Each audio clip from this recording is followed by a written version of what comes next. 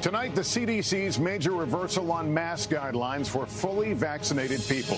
The CDC now saying that fully vaccinated should resume wearing masks indoors in areas of high or substantial transmission, roughly 2/3 of the U.S. The agency also recommending all students and teachers wear masks in K through 12 schools. The new data is showing vaccinated people can still contract and spread the Delta variant. Dr. Fauci is here answering your questions. The powerful testimony, officers on the front lines appearing at the first select committee hearing on the Capitol riot. One officer tearfully telling lawmakers he thought, "This is how I'm going to die." A black officer painfully recalling the racial slurs hurled at him.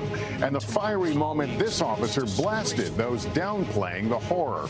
The growing wildfire emergency in the West and 38 million under heat alerts. This is NBC Nightly News with Lester Holt, reporting tonight from Tokyo.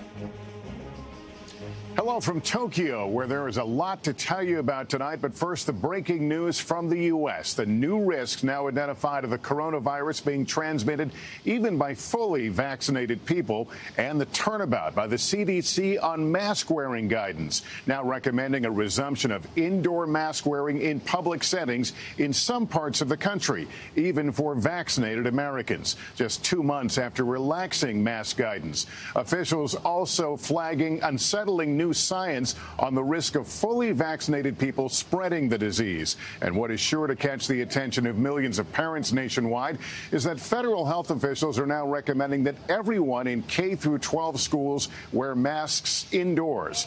Gabe Gutierrez starts us off tonight with late details.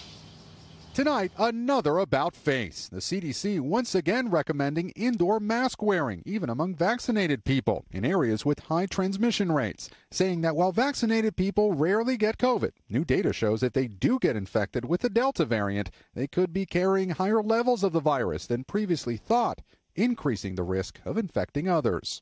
This new guidance underscores how serious the situation is certainly for unvaccinated people, but for vaccinated people as well. Late today, President Biden weighing in on mandating vaccines for all federal employees. That's under consideration right now, but if you're not vaccinated, you're not nearly as smart as I thought you were.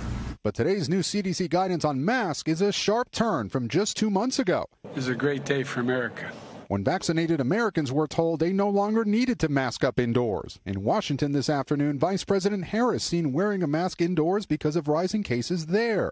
Nearly 2/3 of U.S. counties have high or substantial COVID transmission, including most of Georgia, where some are skeptical of how effective this new mask guidance will be. I don't like being restricted like that, and I just feel I like to free, I like to breathe air. Multiple states have passed laws restricting local governments from imposing mask orders. Many of those states now have high transmission rates. So, in effect, the new guidance will be more of a recommendation than a mandate.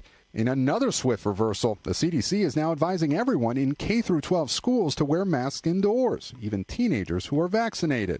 To hear that not only validates but reassures us that we've been executing decisions in the right direction. Dr. Lisa Herring is the superintendent of Atlanta Public Schools, who just days ago announced that her district would adopt an indoor mask mandate. What do you tell parents who say, look, the government is not going to tell me what to do with my kid? So we've heard those voices, and we recognize and honor that. We have a responsibility as a school system to be responsible for all students. A household has a responsibility for those that are within it. Across the country, a patchwork of school policies. The nation's 3 biggest districts, New York, Los Angeles, and Chicago, will require masks. In Houston and Miami-Dade County, they're optional. Ambria, a bear in Atlanta, is so frustrated she's decided to homeschool her 11-year-old daughter. It's confusing to parents. It's like one school district's going this way, but one school district a few miles up the highway is different. The CDC director says she realizes this new mask guidance is unwelcome news, that it weighs heavily on her, but it is not a decision officials took lightly. Lester? Gabe Gutierrez tonight. Thank you. And Peter Alexander is at the White House right now. Peter, a big change there. Yeah, Lester, that's right. When the White House declared this a summer of freedom, this was not the message that they wanted to deliver just a month later. Tonight, due to those rising cases here in D.C., even vaccinated White House staff must now wear a mask indoors, and it's likely that President Biden will start wearing one again, too. This could obviously be a critical moment for this White House, struggling to convince hesitant people to get the vaccine, now taking away what had been a major incentive. Lester? Peter Alexander, thank you. And a short time ago, I was joined by Dr. Anthony Fauci, the president's chief medical advisor, to talk about this new guidance. Well, Dr. Fauci, let me begin with what we know now about vaccinated people. Can you tell me what you have learned that was not understood before? What was not really as well understood is the capability of this Delta variant to transmit so readily among people that vaccinated people who get breakthrough infections can actually transmit their virus to others. It's something that happens rarely. It's not a common event, but since it does, that has triggered a change in the guidelines for wearing masks by vaccinated people. Even if you're vaccinated, if you live in an area that has a substantial and high degree of transmissibility, the recommendation is that people who are vaccinated, when they are in an indoor setting, that they should wear a mask. How do you determine what is a high-risk setting and who should be wearing masks? There are a number of parameters of that, but the CDC has a color code. So if you're in the red or the orange zone of a particular location, that is considered substantial and high degree of transmissibility at the community level. Doctor, this information that vaccinated people can potentially spread this, does this rock you? Does this begin to rattle your view of where we are with this virus? You know, Lester, honestly, it doesn't. I mean, you have to keep up with what the virus is doing.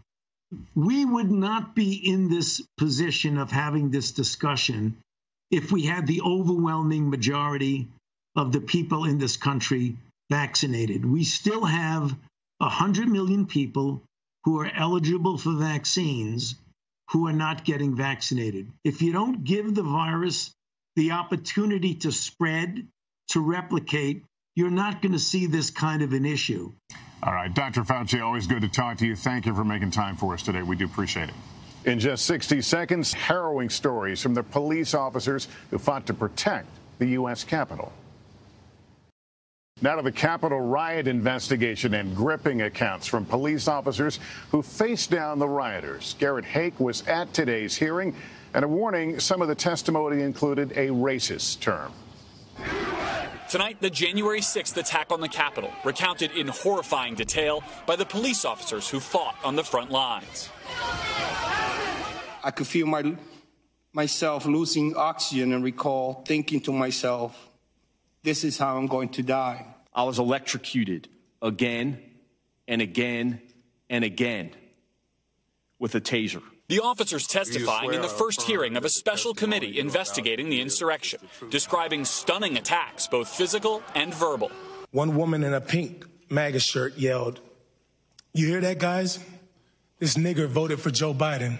No one had ever called me a nigger while wearing the uniform of a Capitol Police officer. In an unprecedented move, Speaker Pelosi handpicking the entire committee after earlier rejecting 2 Republican picks. GOP leaders blasting the panel as a partisan sham. Clearly, this is politically designed by the Democrats to stop Republicans from winning back the majority in the midterm election. Pelosi instead selecting 2 Republican critics of former President Trump, including Liz Cheney, who fact-checked the former president's false claim that rioters greeted police with hugs and kisses. You hear former President Trump say, quote, "It was a loving crowd. There was a lot of love in the crowd." How does that make you feel? It's upsetting. I'm still recovering from those hugs and kisses that day. MPD officer Michael Fanone furious at some Republicans' attempts to minimize the violence officers experienced. The indifference shown to my colleagues is disgraceful. Cheney also saying she wants to know what was happening at the White House every minute, suggesting the former president could be subpoenaed. Lester? All right, Garrett Haake, thank you. We're tracking dangerous heat from Georgia to Montana. 38 million people under heat alerts across 1,800 miles with temperatures that feel like over 100. And the largest wildfire in California is still out of control. The Dixie Fire, as it's known, has grown to more than 200,000 acres. Dozens of structures have been destroyed. We'll be right back. One team is competing here on behalf of displaced people around the world. Here's Kelly Kobiea with that. For Masoma Alizada, battling against the Swiss mountains means freedom. I take my bike, I can go wherever I want. The 25-year-old cyclist fell in love with the sport as a teenager in Afghanistan. When I am on the bike, I see the nature. I love nature, and also when the wind touch my your face. Yeah, it's like I'm alive. It's like a feeling of power. That same passion for the simple act of riding a bike is why she became a refugee. Masoma was on the groundbreaking Afghan women's cycling team, a group who risked their lives to ride, forbidden under the Taliban and still taboo among conservative Afghans. Some people, they think it's their responsibility to stop the girls. The team, and especially Masoma, became famous. But with the fame came death threats. Thierry Communal and his family fought for Masoma. A lot of people say, why? I don't know why. Something said, help her, we help her. In 2017, she was granted asylum in France, and Communal became her coach. Against all odds, she pedaled her way into the Tokyo Games as part of the second ever refugee team. An Olympian making a statement. To show that the women have an ability to do whatever they want. To feel powerful and free. Kelly Kobiea, NBC News, Lille, France. That's nightly news for this Tuesday from Tokyo. Watch all the Olympic action tonight here on NBC. Thank you for watching. I'm Lester Holt. Please take care of yourself and each other. Good night. Hey, NBC News viewers. Thanks for checking out our YouTube channel. Subscribe by clicking on that button down here and click on any of the videos over here to watch the latest interviews, show highlights, and digital exclusives.